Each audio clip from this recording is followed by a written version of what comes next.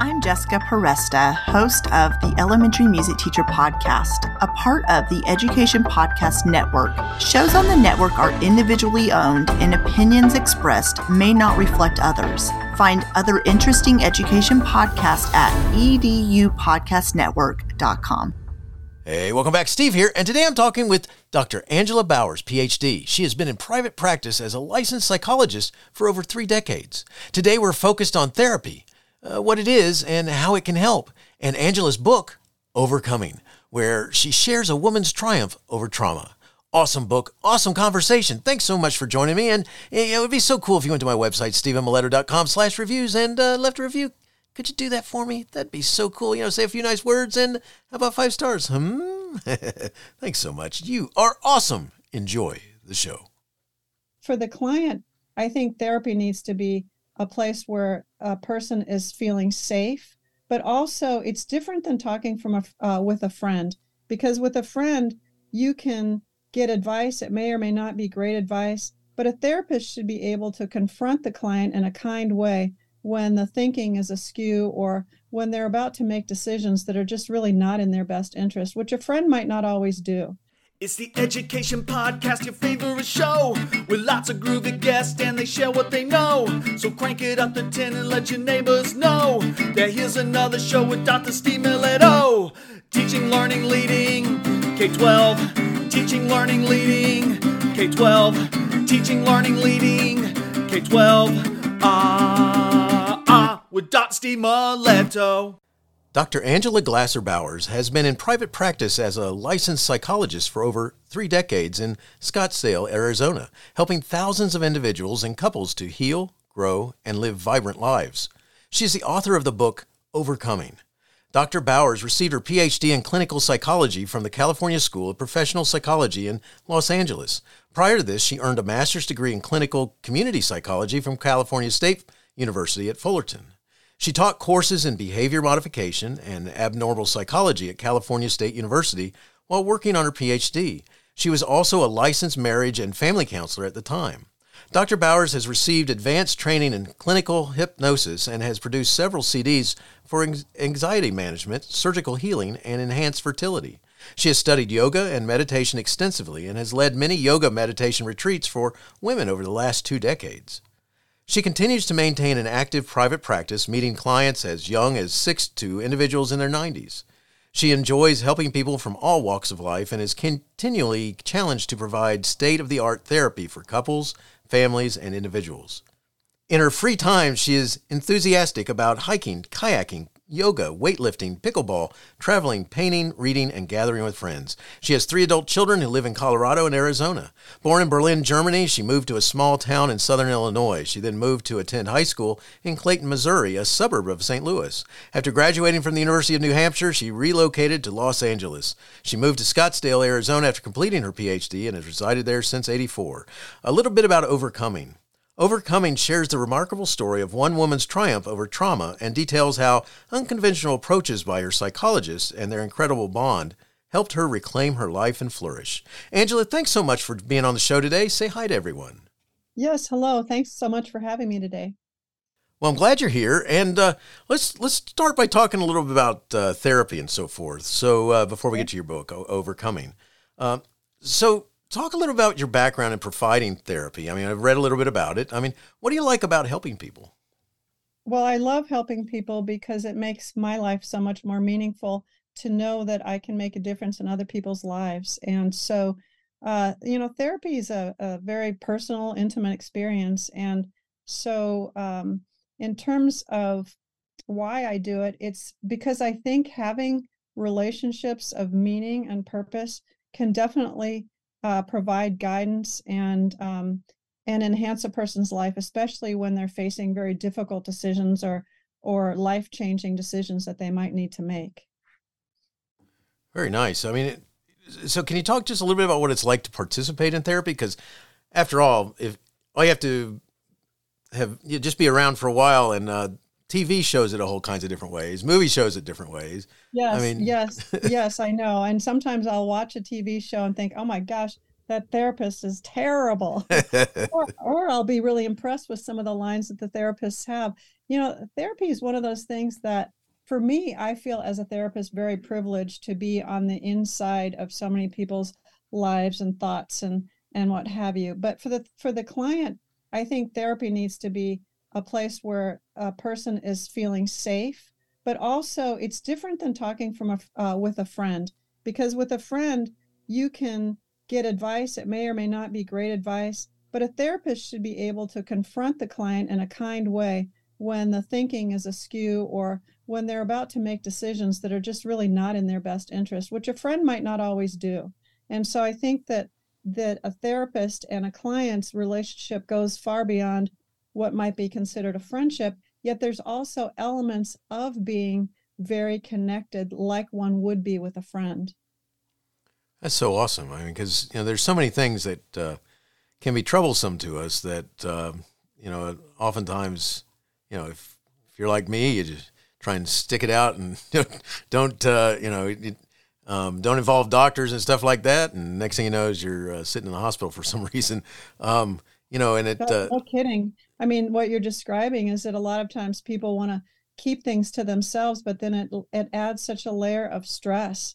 And, it's a lot of times people, especially, I guess, men are a little bit more maybe conservative about how much personal stuff they share with their friends. I think women tend to be a little bit more open emotionally. And so I have a fair amount of men in my practice, especially right now, men in their mid 40s to mid 50s, who are dealing with so much stress, and they don't want to, quote, burden anyone. So then they'll come in here and sort of unload and talk about some of the things that are impacting them. And a lot of times I'll say, well, have you discussed this with your wife?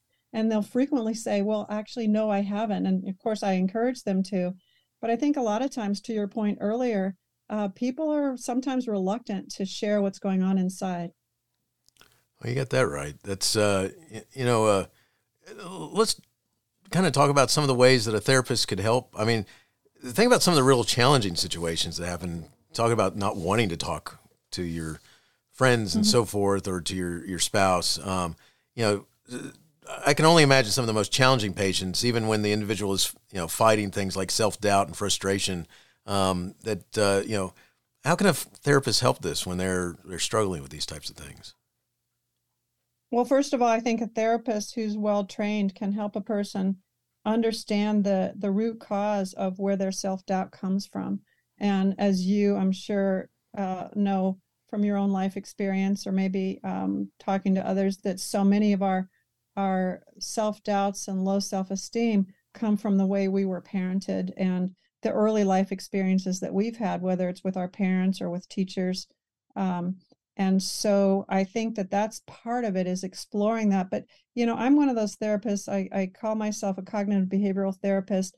I don't stay in dwelling on a person's past too long, only to understand where it came from. And then once you understand that, then the thing that's, I think, one of the most helpful things is helping a person understand their thinking and how they can change their thinking, because so many of our thoughts contribute to our depression or our anxiety. It's not the event itself, it's how we interpret the event that makes us feel those emotions. And that's where a therapist can really help somebody sort through those kinds of dynamics. Gotcha. And it's an interesting thing. I joked about it at the beginning, but I am one of those people that, except for when I was in the Army, where they force you to see all the doctors, it's one of the things that medical doctors I was only seeing because I had to. Then once I get out of there, you kind of deal with whatever it is. If I have a pain or something like this, I'm gonna, I don't know, don't tough it out, right? Right, tough it out. Don't If it hurts when you touch there, don't touch there. That type of thing, Right. Well, I mean, I think that there's a certain vulnerability to going into therapy that perhaps a lot of people don't want to confront. And maybe also people still have the mistaken notion that going to see a therapist is weak, or somehow implies that they don't have strong character. None of that is true. I think I have a sign on my wall here in the office that it's a very creative sign that says courage. And I think it takes a lot of courage to come into therapy and to be open about what's going on in your life. And not everybody's willing to do that. Yeah, I can understand. I mean, it's, one of the things I was going to ask you about was, what advice would you have to somebody who is, they're worried about going to therapy because of what their friends or colleagues might think, that there's something, there is a problem in some companies, and the military is one of these that went through this and may still be going through this, where if it was found out that you went to a therapist, that they might be worried about what was wrong. And I know, I think you're right. And, I was just talking with some colleagues of mine recently who were in the military, and I think that is probably still somewhat of an issue. But though for those people that are civilians who are worried about what their friends and family might think, well, a couple things come to mind. First of all, I think therapy is much more accepted these days than even 5 or 10 years ago. There's a lot of even online therapy these days, and you hear lots of ads for them. People on podcasts are talking about their own therapy a lot. So I think it's much more accepted. But, it's also one of those things that if at first it feels really vulnerable to share, hey, I'm going to therapy, well, then maybe you'll be selective about who you share it with. If you think that people are going to make fun of you or somehow think lesser of you because you're seeking consultation from a professional, maybe those aren't the people that you necessarily want to have in your inner circle that would know that you're in therapy at that time. I think it's just one of those things that would be important for you to use discrimination as to how much you share. So important, so important. I think that's, it's just interesting because grown adults thinking that there might be some problem with it, as opposed to how it could help them going the other direction. So. These days, even sports figures are much more open about their depression or their anxiety and how they sought therapy. And certainly a lot of people in Hollywood, people who are public figures, have talked about therapy. So I think the stigma of going to therapy has really changed a lot. And I don't think it's nearly what it used to be. Gotcha. Very cool. All right, let's switch gears. Let's talk about your book. It's called Overcoming. Yes. Give the audience a short blurb about what it's about. Give them a commercial for it. Okay. Well, Overcoming is a book about a client of mine and my relationship with her, and how she was able to be helped over time. And, that might sound kind of dry and boring, but it's anything but. She was a very incredibly complicated case. And she was dragged into therapy by her boss, who basically said, if you don't get help, you're out. We're going to fire you. So she was brought into my office under threat of being fired. And when I first met her, the circumstances around meeting her were very unusual for a therapist. And so what I did in this book is I talked about the case with the audience in terms of the reader, but I also included all of her writings to me, so that her story unfolds both from her perspective and mine. My perspective as her therapist, her perspective as my client, and some of her thoughts and concerns about being in therapy. So it's a really interesting way to understand what therapy is like, but also to get sort of in the head spaces of me as her therapist and of Emma as my client. The other reason I wrote the book is because the client in this story had so many challenges that I thought, almost anybody can relate to them. So, for example, she came in with major depressive disorder. She had what's known as complex PTSD.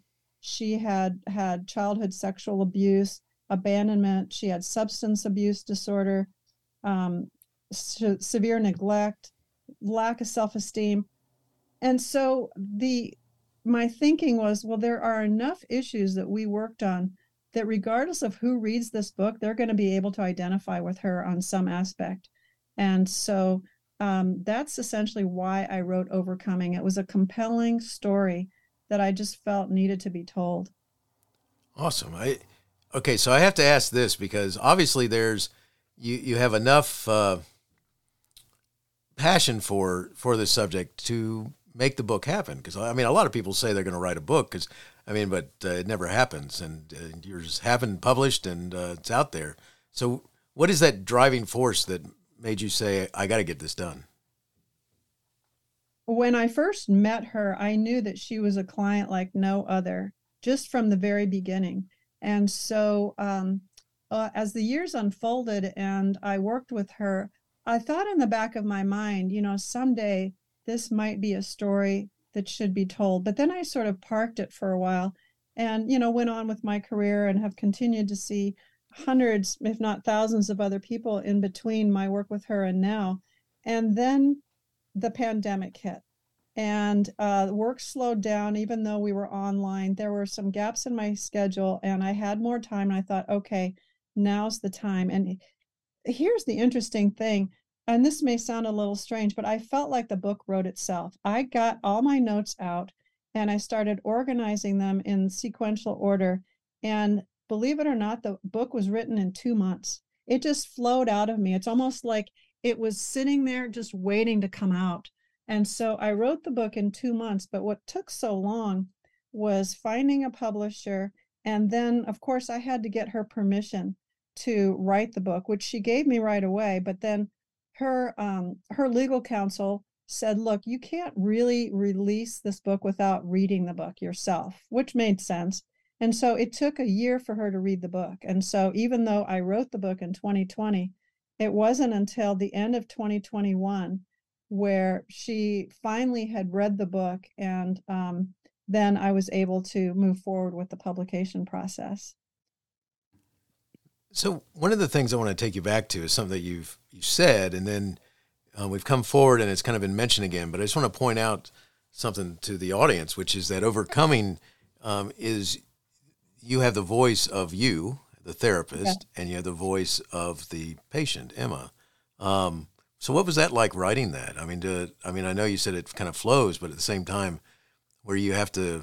It was like a dialogue, really. It was me describing what had happened, and then I would include her writings, and sometimes it was a reflection of one of our sessions, or other times it would be questions that she was too embarrassed to ask me in the session, so she would ask me outside of the session, and then I would answer her back. So it was a dialogue between the two of us, but it was an overcoming not only of her issues and her challenges, but mine as well, because as a therapist, I was so challenged by some of the things that happened in our therapy and some of the severity of her problems that I had to overcome some of my own doubts. Can I help her? Is this really going anywhere? And then I did some unconventional things as a therapist that some very traditionally trained therapists would think, my gosh, she's lost her mind. But it really, I think, in the end, probably saved her life. And so there was an overcoming that happened not only from her, but also my own overcoming. Well, that's awesome. That has to be, I don't know, when you're working with somebody, the ability to tell yourself that it's okay to be a little unconventional, is a good way to say it? Or it is. And I was at that point, I had already been a therapist for over 20 years. And so I felt confident in my judgment about how far I could push the boundaries. I was never unethical, but I definitely did things as a therapist that a lot of other therapists would not do.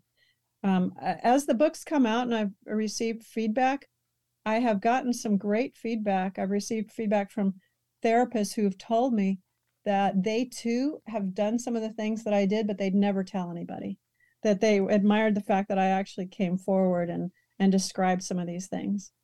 That's very cool. Yeah. One of the things that you talk about in there is that Emma had big issues of depression.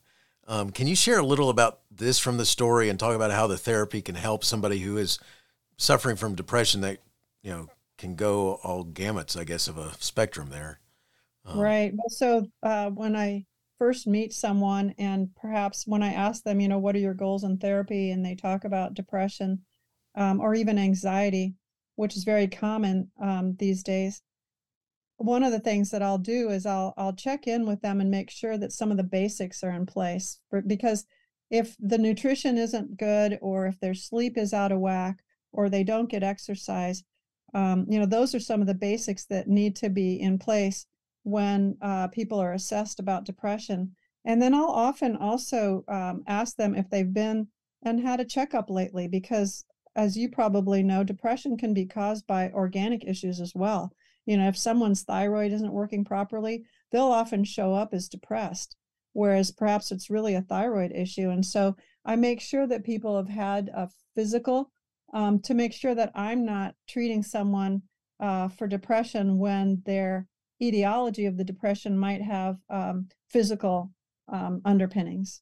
And so that's where it starts. And then a lot of times, like I was saying earlier, I really do a lot of exploring of not only what are the current issues that are going on that cause their depression, but how are they thinking, and how can they change their thoughts so that they get out of the habit of being so negative? And what are they doing to bring joy into their lives? Because so many people are in a rut. They go to work, they come home, they eat dinner, they watch TV, they go to bed. They get up, they go to work, they come home, eat dinner, watch TV, go to bed. And so I try and look at a person's life in a holistic way. Where's your community? Who are you spending time with? What are you doing in your life to bring you some joy? Are you getting outside? The Japanese, they have an expression, they call it forest bathing, which allows people to feel good, to release their anxiety, to diminish their stress. What other aspects of their lives are out of whack that would be contributing to their depression? So that's sort of how I go after it. What that makes me think about is, can you talk a little bit about what depression is? I'm sure it looks different in different people, but how it manifests itself, or it's a diminishment of energy. It's a lack of motivation. It's a sense of being tired all the time, not having enthusiasm for life, feeling like they're isolated, and just a diminishment of any sense of being able to experience normal pleasures. People who are depressed will often have disrupted sleep. They might overeat or take other substances to not feel their sadness.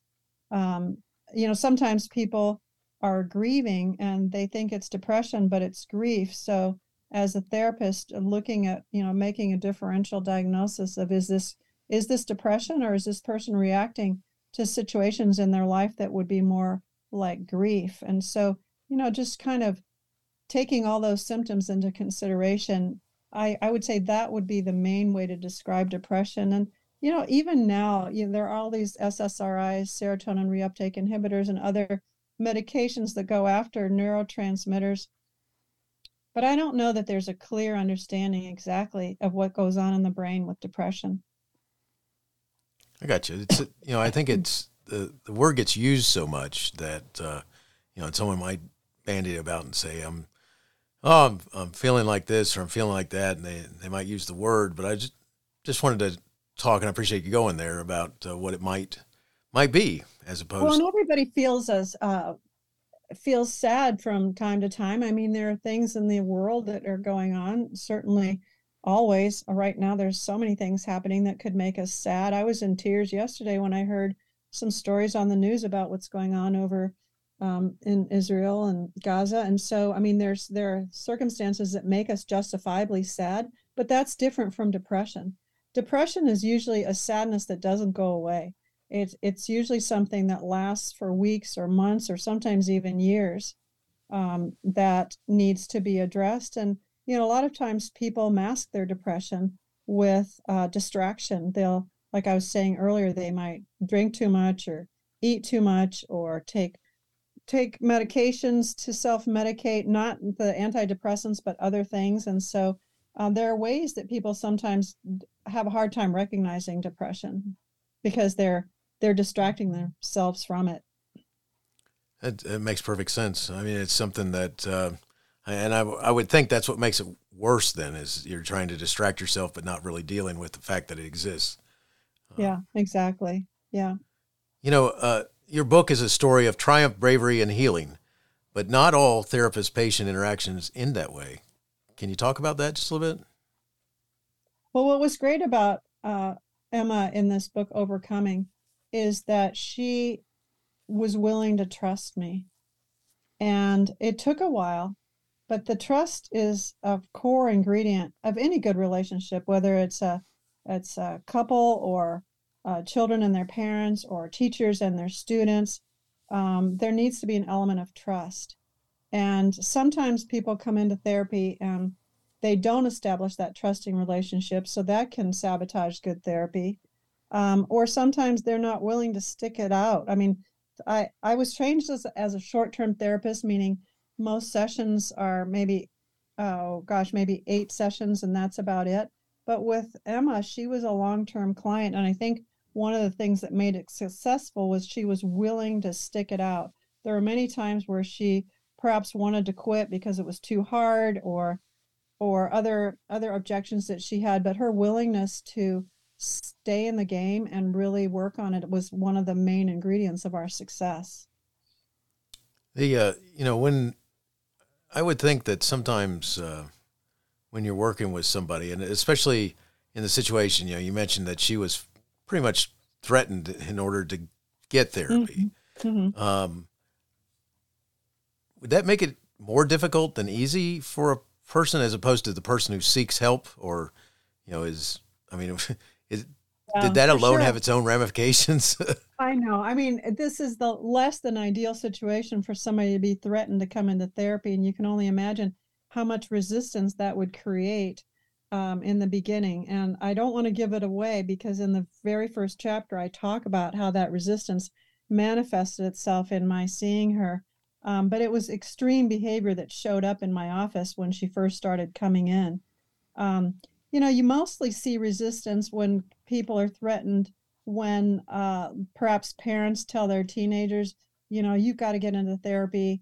And, the teenagers come in thinking, well, everybody's blaming me. There's something wrong here. So that becomes a little bit of an issue.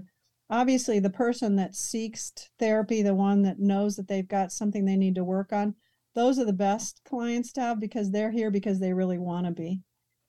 It did turn around, though, in Overcoming. She did want to come after we established that trust. It just took a while because of the way she was brought in.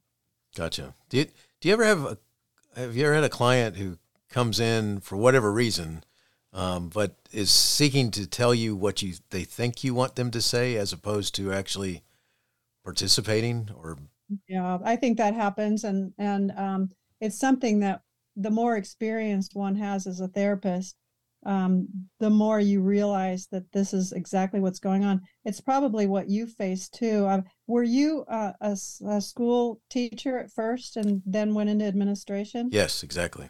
You could probably smell out the BS pretty quickly after you've had a few years of experience. Yeah. It's kind of that way in therapy too. Gotcha. And yes, you are correct. That's one of the things that when you're because I went from teacher to assistant principal to principal, and it is one of the things that when you're sitting with a student who there's something that they've done, and you say to them, "Okay, I must have a neon sign on top of my head," and they look up there, and you go, because you're obviously, it says "lie to me," or I'd say something like that, and they go, "Oh, you're funny." I say, "Yeah, so tell me the truth, because you're not right now," and it's, and I can only imagine the same thing if with therapy when you can tell when it's like, "What are you doing?" Yeah, exactly. Or sometimes in the past, I've had couples come in where perhaps they are just coming in for the optics, that they both know things are over, or certainly one of them does, but they're just coming in to be able to say, well, we did everything, we did therapy. And so that happens sometimes too. I got you. That, what, I can imagine. I really can. Where somebody says, fine, I'll go to therapy, but they're not really. They're not. Their heart's not in it. Yeah. When what are some of the common ways that you get referrals? What is it from like another doctor, or is it from? A lot of times it's through word of mouth these days. I do have a fair amount of docs that refer to me because I've been in town long enough. I'm fairly well known as a psychologist here in Scottsdale. But I would say most of my referrals come from other clients. And that's a compliment, obviously. Yeah, that's awesome. Because as a principal, by the way, I had to take someone to go see a therapist. I called up the district. The person had combined the wrong medications together, and I found out as a result of things that were happening in her life. And I said, I can't make you do this or anything like that, which is different from what your patient had. Yeah. But I literally called up the county and I said, I know you normally do this for kids, but I got a teacher who needs to see somebody, and it needs to happen now because there's something going on in her world. And I actually took her there. It's Good for you. I hope that worked out. it did actually. She started confronting what the problems were as opposed to Mhm. holding them inside, and they ended up setting her up with a regular therapist and so forth. And I think that really paid off for her because she was someone who was feeling like all the troubles of the world were on her shoulders, and there was nobody there to help her deal with it. And Well, it's great that you recognized that she needed the help and got her to where she needed to be, and that really worked out well. That's cool. thanks. It was a rough couple of days that made you go, it's like a slap upside the face. It's like, all right, she's not normal. This is not what she normally does. We got to talk. And then it was almost too late with the self-medication stuff happening. But, but I appreciate it. I think, part of where I'm driving this conversation is the idea that I think this means that sometimes we get caught up in our own worlds, but we really need to get to know the people that we work with so that you do recognize when something may not be right. Absolutely. And I think that it's tough these days because our lives are all so complicated and busy. And I think that a lot of the relationships that we would want to enjoy and that would help us thrive often are hard to cultivate because people are going in so many different directions, whether it's parents, taking their kids to so many activities and not bonding with other parents, or teachers having their own obligations after the school day to take care of their families and maybe not spending as much time with each other. I think having a strong sense of relationships with our colleagues, our neighbors, our friends really is helpful. And it's tough these days because I think people are much more fractured than they used to be.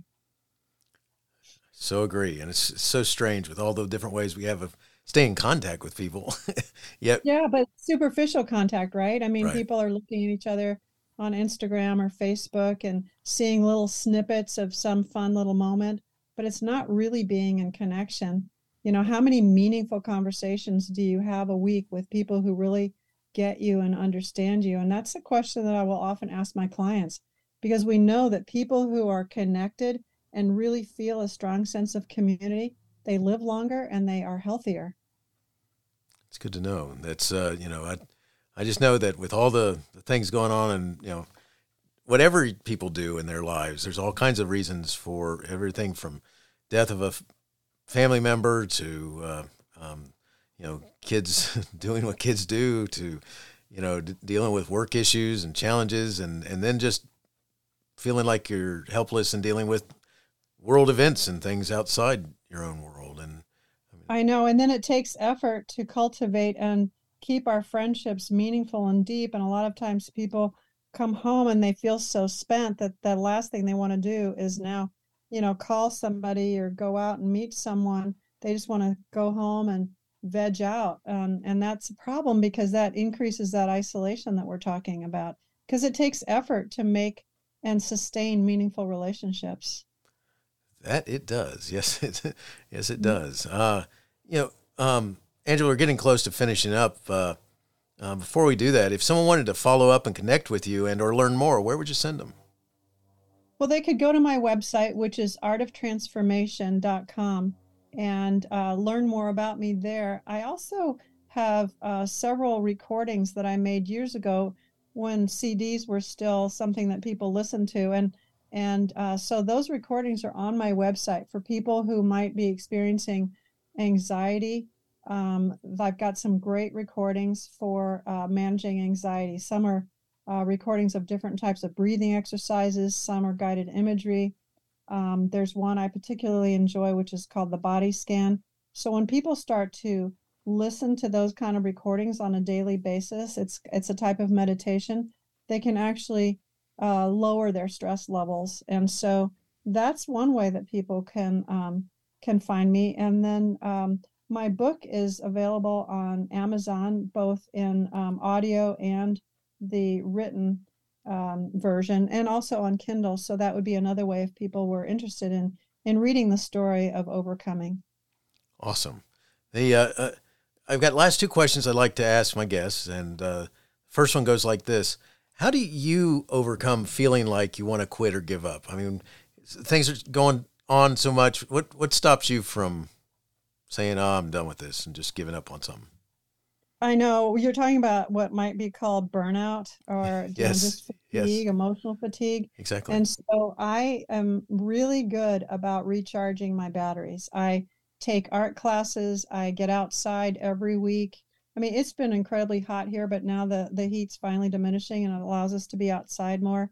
I exercise, I work out, I do yoga. So I do things that recharge me, that keeps my energy up. And that's probably the biggest thing I do. And like I was saying earlier, community is so important. I try every week to meet with a friend or two to have meaningful interactions so that I feel connected. I mean, I love my work and I have very meaningful interactions with my clients, but they're my clients. So it's more one way. I'm not going to open up to them about things that I might need to talk about. So making sure I have those meaningful conversations is also very recharging. Awesome. Last question. Do you have a teacher in your past who made a difference in your life? If so, who was it? What would you say if given the chance to say thank you? I was just yesterday, I don't know what prompted this. Maybe it was knowing that I was going to be talking to you and that you're an educator. But yesterday I was driving and I was thinking, I remember every one of my grade school teachers. I remember their names and the special moments that I experienced with them. So the foundation of loving school and knowing that I was truly cared about was phenomenal for me. And I was thinking today, the teachers that I had in elementary school, they probably on a daily basis spent as much time with me as my parents did. They knew me. And that was a real great foundation for feeling worthy and feeling like I mattered. And then when I got to high school, there was one particular teacher. Her name was Mrs. Wilson, and she was a French teacher. And I had gone through a bout of depression in high school that was pretty severe, and she recognized it, and she spent extra time with me. She was so warm and caring, and I think she was instrumental in helping me know that I mattered, and also letting me know that the better days were ahead. And she was just a very, very special person in my life. So I would say Mrs. Wilson for sure in high school. And then, of course, in college and graduate school, there were also some of my favorites. And the qualities that they had that meant so much to me is they saw me. They got to know me and they validated me and made me feel like I could be someone. That's awesome. That really is. It's amazing, and especially when people don't realize that they can have that sort of impact, I guess. Well, and sometimes it only takes one. Right. You hear stories all the time of people who, I had this particular teacher who saw me and then encouraged me, and that's what got me through.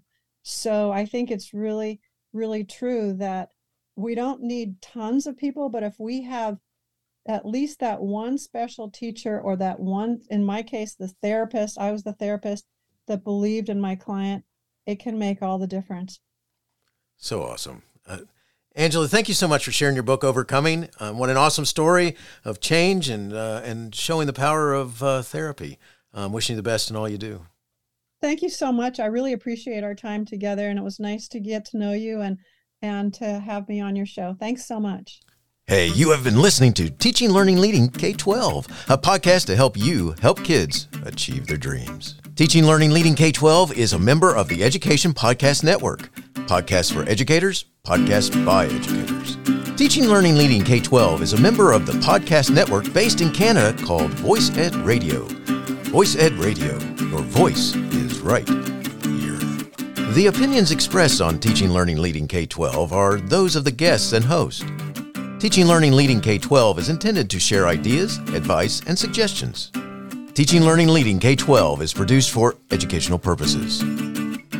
Hey, thanks for listening. It would be awesome if you visited my website at stephenmiletto.com and connected with me, left a review, and listened to more episodes. And by the way, you could also share it with your friends, with your family, and your colleagues. Thanks so much. You're awesome.